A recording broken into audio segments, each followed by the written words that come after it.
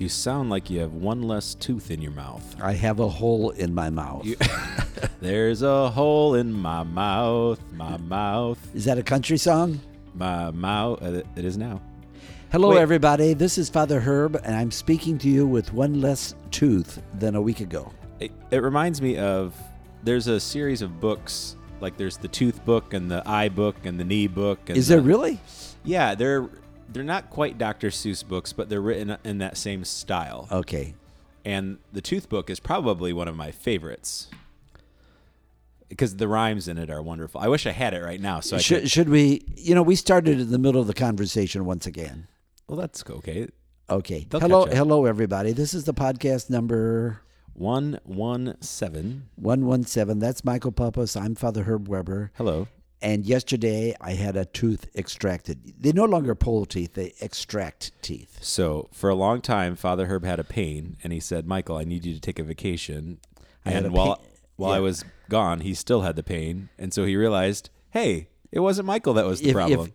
If you thought I was not at my best, surprise, I was at my best. But at least now I have an excuse. I had a little tooth challenge. That sounds good. That's a good way to put it. And if you look at me, you cannot tell there's a tooth missing because it was way, way, way back. No, you look great. Really. You've never looked better. Well, thank you. I always thought you had one too many teeth in your mouth. Well, no, that's not the case. And I don't really need to chew my food. I just suck it up through a straw. You know, the glimpses of your retirement and us taking care of you are getting more and more graphic. I told you, all my new friends are a minimum of 20 years younger than I, because I have to make sure there's people going to be around to take care of me as I get older. We will surround you with love. Hey, before we get into the readings, I do want to. Lots of people are asking. Social media is a buzz. The phone has been ringing because we announced that we're having the Matt Maher concert here. Yes. Say something about it. So I just want to make sure people understand this isn't the real Matt Maher. This is his twin brother. No, this is the real one. No, this is the real one. The real Matt Maher. Here's the deal. For those of you that know the Fineski family, longtime parishioners, they lost their son Jack to cancer quite a few years ago already. And as a result of that, keeping Jack's story alive and the benefit of Jack's story and really ultimately his trust in Jesus and the role that his faith played through his journey, they began a organization called Catching Up with Jack, which was originally like a 5K fundraiser, and it was over at Monclova Elementary, very well attended. You and I had gone there for Mass a couple of times. When you say you and I, you're talking about you and I, not the people out there listening. Maybe they have gone there for Mass as well. You really have I always feel like I know who I'm talking to, but maybe I need to Well, you're talking to me, but you're talking to them. The people out there. True. Both of them. Hello. Anyway, so Catching Up with Jack has just become this wonderful organization that has not only been raising money for pediatric cancer research, they also provide resources to local children that have been diagnosed with cancer, just to kind of help them as they're going through treatments. And ultimately, they love to share Jack's story and really spread faith in Jesus Christ. And this year, the organization approached us about kind of collaborating and hosting a concert. And so on Tuesday, November 12th this year, Catching Up with Jack is going to be featuring Matt Maher, the real one, not his twin brother, here in the church at St. John the 23rd. It's a 7 p.m. concert. We announced this last weekend, and people are asking about tickets. So really what you need to know is tickets will be on sale for the parish this weekend, but everything is going to be online. We won't actually have hard copies of tickets to sell here. So you'll be able to do that online, and you can either do that on our iPads here at the connection desk or really very easily on your own device. And we'll have a very easy link at 23.church, because where else would we send you, to be able to get to the tickets quite easily. Now, because it is a fundraiser, Yeah. and the church itself is just going to be enriched by having a wonderful concert. Sure. So it's not about raising money for the church. It's Not at about all. raising money for the fund, Yeah. the cancer research, pediatric cancer research. Yep. 100% of the proceeds are going towards And the tickets are running at what amount? They'll be $30 each. $30. That's not bad at all for a name like that. Yeah, well, and considering the cost too, I think people will rally behind this. We do think the tickets will go rather quickly, just given the event. And we are limited to, 1,000 tickets? We're going to do about 1,000 tickets in the church, yeah. And by the way, the church holds 999. So you don't want to be number 1,000. Well, 1,000 is your chair, but it won't be up there that night. But we're really excited about this, and we hope that not only will it make a positive impact on families battling cancer, but also it'll be a night of good evangelization and prayer and worship with Matt here in our church. And Matt is a fine musician. Yeah, and you know what? If you don't know his name, you know a lot of his songs because we do them here. He did Because He Lives, which we do regularly, Christ is Risen, Your Grace is Enough, and the list goes on and on. And on and on. And on it goes. That wasn't his song. That was a different song. That was not his. Okay. All right. Well, that's great. And the tickets, when you say they're being sold here at the church this weekend, what does that mean? So we're basically going to just make our iPads available at the connection desk for people to actually purchase them. But you can also very easily do it from your own phone or your own computer. But not during Mass. No, I mean, technically, the internet works while Mass is going on, but you should not do it if you're inside the church. Depends on whose homily. So, there'll be 23.church this weekend. Head over there. We'll get you linked up, and you can get your tickets purchased. Okay. And we're going to make that leap right now to the 24th Sunday of Ordinary Time. Let's talk about a smooth segue. September 15th. Wow. Mid-September. Yes, and I'm going to ask you, Michael. Yes. How do you define mercy? How do I define mercy? Now, that was my question. How do you define mercy? We've been reading, our staff has been reading this book from Pope Francis about the joys of discipleship, and the first 2 chapters are all about mercy, reflections on God's mercy. I would define mercy as, I think I would use synonyms to describe it. Am I allowed to do that? Yes. In fact, I always try to tell people, don't say it in a sentence, say it in 3 appropriate words. Okay, so the 3 words that come to mind are love, acceptance, and forgiveness. Okay, now I'm not going to do this, but I'm tempted to say, okay, now take the word love and give me 3 words for that. We'll because keep breaking love it down. is a pretty big word. Sure. Now, love, acceptance, and forgiveness. Those were the first 3 words that came to mind. Okay. How do you define mercy? If I had to do 3 words, I would start with forgiveness, compassion. Oh, that's a good one. I like the word acceptance, but I don't want to use something that you used. Oh, I already did. I already used forgiveness. Yeah. Compassion, forgiveness, and one word, huh? One word. This is hard, isn't it? Yeah. Unconditional. Oh, that's good. Or the word that we throw around sometimes, reckless. Yeah, reckless love. Yeah. Well, let's not go there right now. We don't have time. Okay. We only have 23 minutes. Okay, so the whole idea of mercy is the theme of the readings today. Mm-hmm. And we have the most powerful readings of the entire Bible. Of the entire Bible. That's a bold statement, Father Of course. Weber. Well, I might say that again next week. Oh. But we have the most powerful readings, all 3 of them. The first reading, the second reading, and the gospel this coming Sunday. Yeah. So expect about a 23-minute homily. Well, they can just play the podcast. On each of the 3 readings. Here's what you do, people. You play the podcast, and then you can go buy your tickets for the Matt Marr concert. Come back in. We'll be ready for Liturgy of the Eucharist.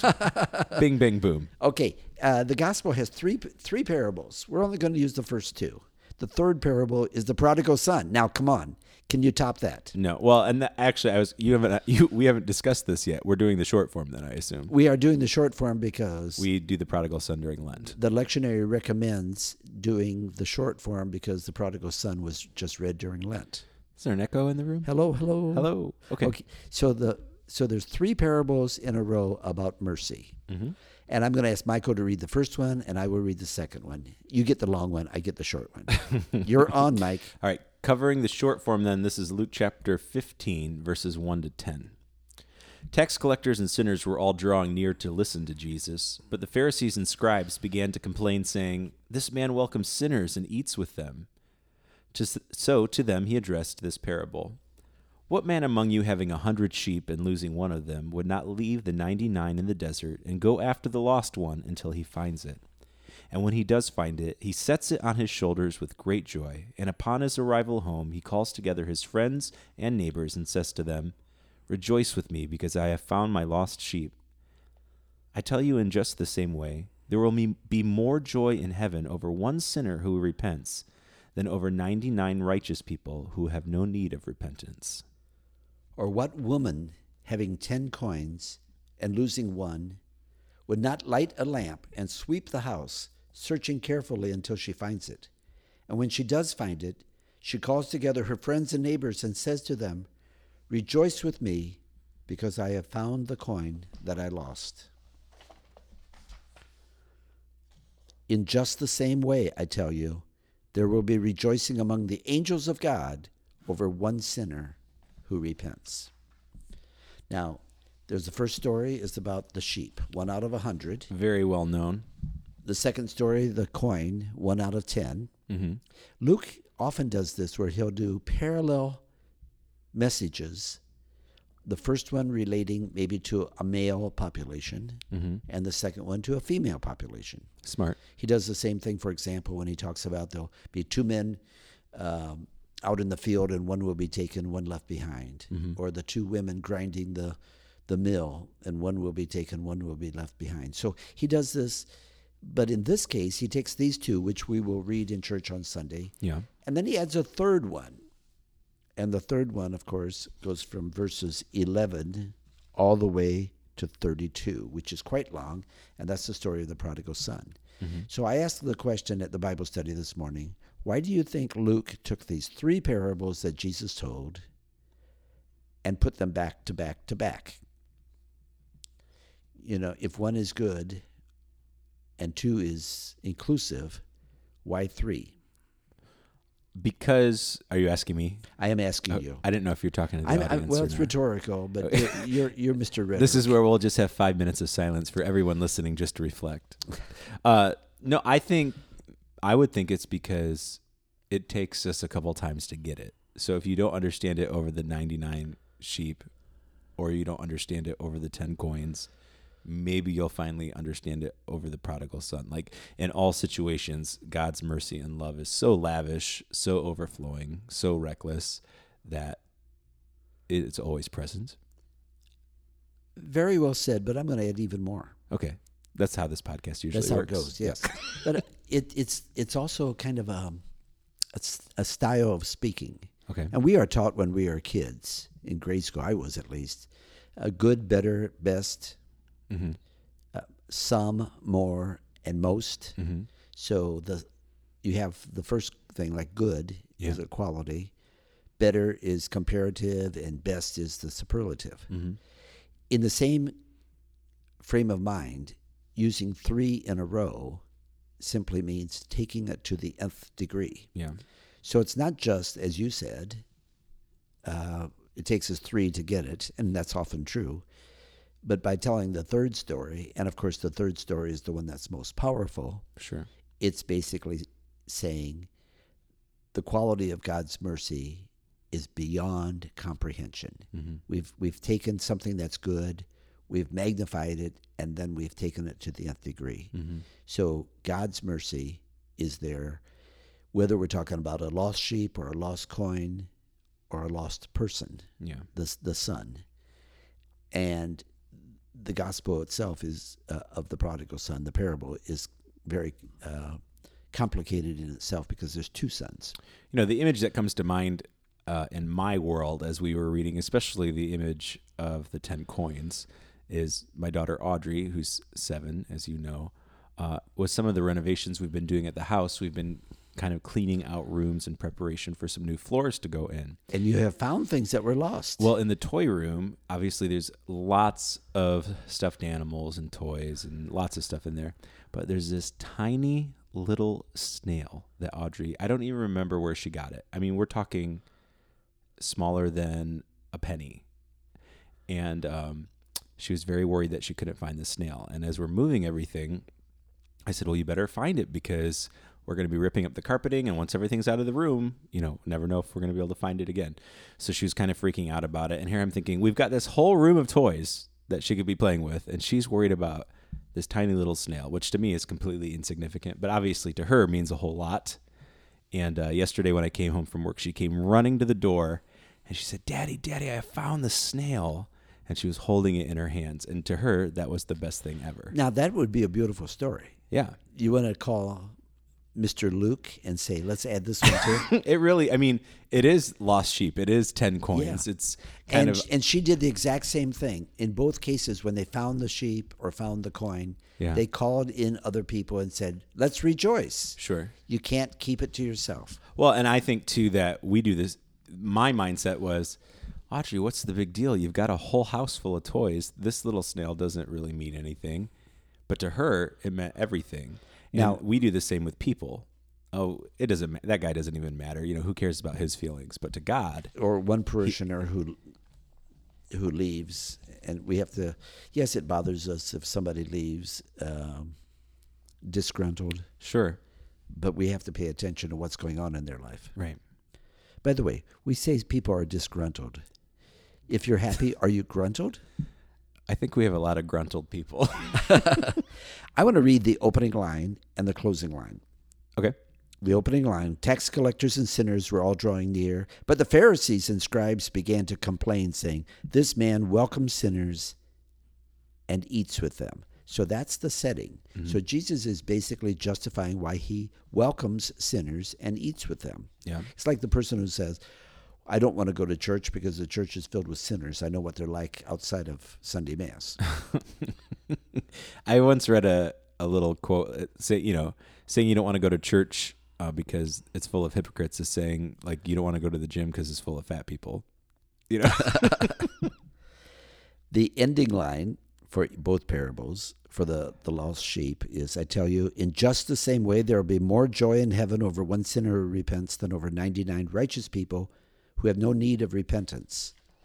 And the coin says, in just the same way, I tell you, there will be rejoicing among the angels of God over one sinner who repents.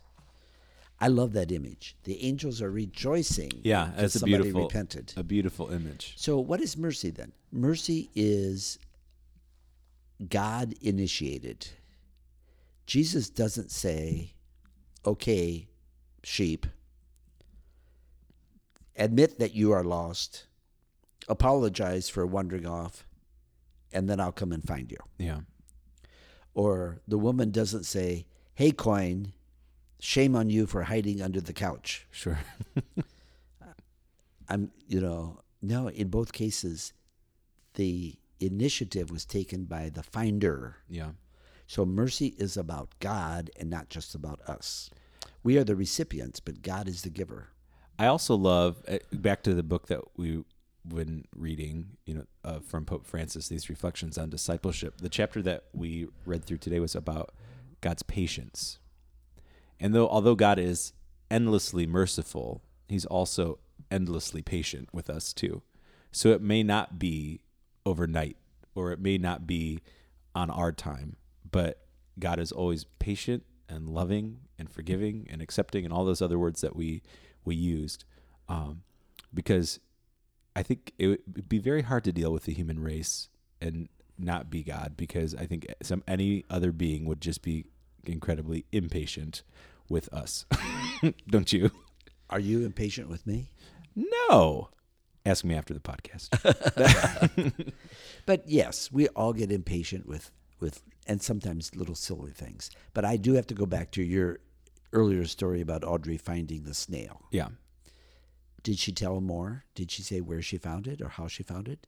I don't remember where it came from. It might have been like even one of those, like a prize that she got at school or something. No, I don't like mean where she got it where in the it was first located, place, but where it's located that it was lost. No, she did not tell me where it was located. She just told me that she found it. Okay. Maybe it didn't even matter. Yeah. At that point. Yeah. But she had it. Yeah.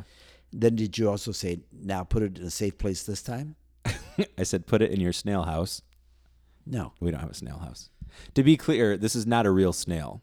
Oh, I know that. I just feel like somebody's going to come up to me on Sunday and say, "You guys have a snail in your house and it's not even in a cage." I just feel like that's going to happen. No. I knew it was a little stuffed snail, or not even that. It's plastic, Like plastic or like rubber or something. Yeah. No, I was picturing that, but I guess I was really more concerned about the interaction. So, did you rejoice with her? Sure.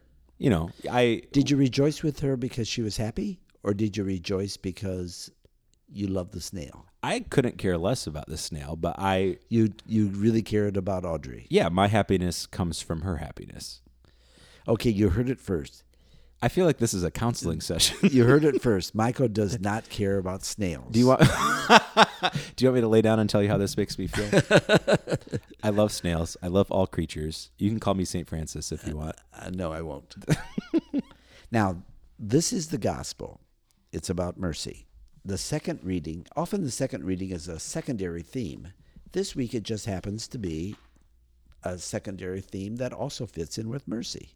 Beloved is first letter of Paul to Timothy, beginning of the letter. Beloved, I am grateful to him who has strengthened me, Christ Jesus our Lord, because he considered me trustworthy in appointing me to the ministry. I was once a blasphemer and a persecutor and arrogant, but I have been mercifully treated because I acted out of ignorance and unbelief. Indeed, the grace of our Lord has been abundant, along with faith and love that are in Christ Jesus. This saying is trustworthy and deserves full acceptance. Christ Jesus came into the world to save sinners. Now, isn't that a great way to end the session today? That Paul, who considered himself a great sinner, realized it was because of the mercy of God that he was able to be transformed. As I look down, though, even more, it goes back to what we were just saying. But for that reason, I was mercifully treated so that in me as the foremost, Christ Jesus might display all his patience as an example for those who had come to believe in him for everlasting life. And I bet Pope Francis referred to that. I'll have to go back and look. Be patient, be merciful as your heavenly Father is merciful. Have a great week, everyone. We'll see you this weekend. Yeah, take care.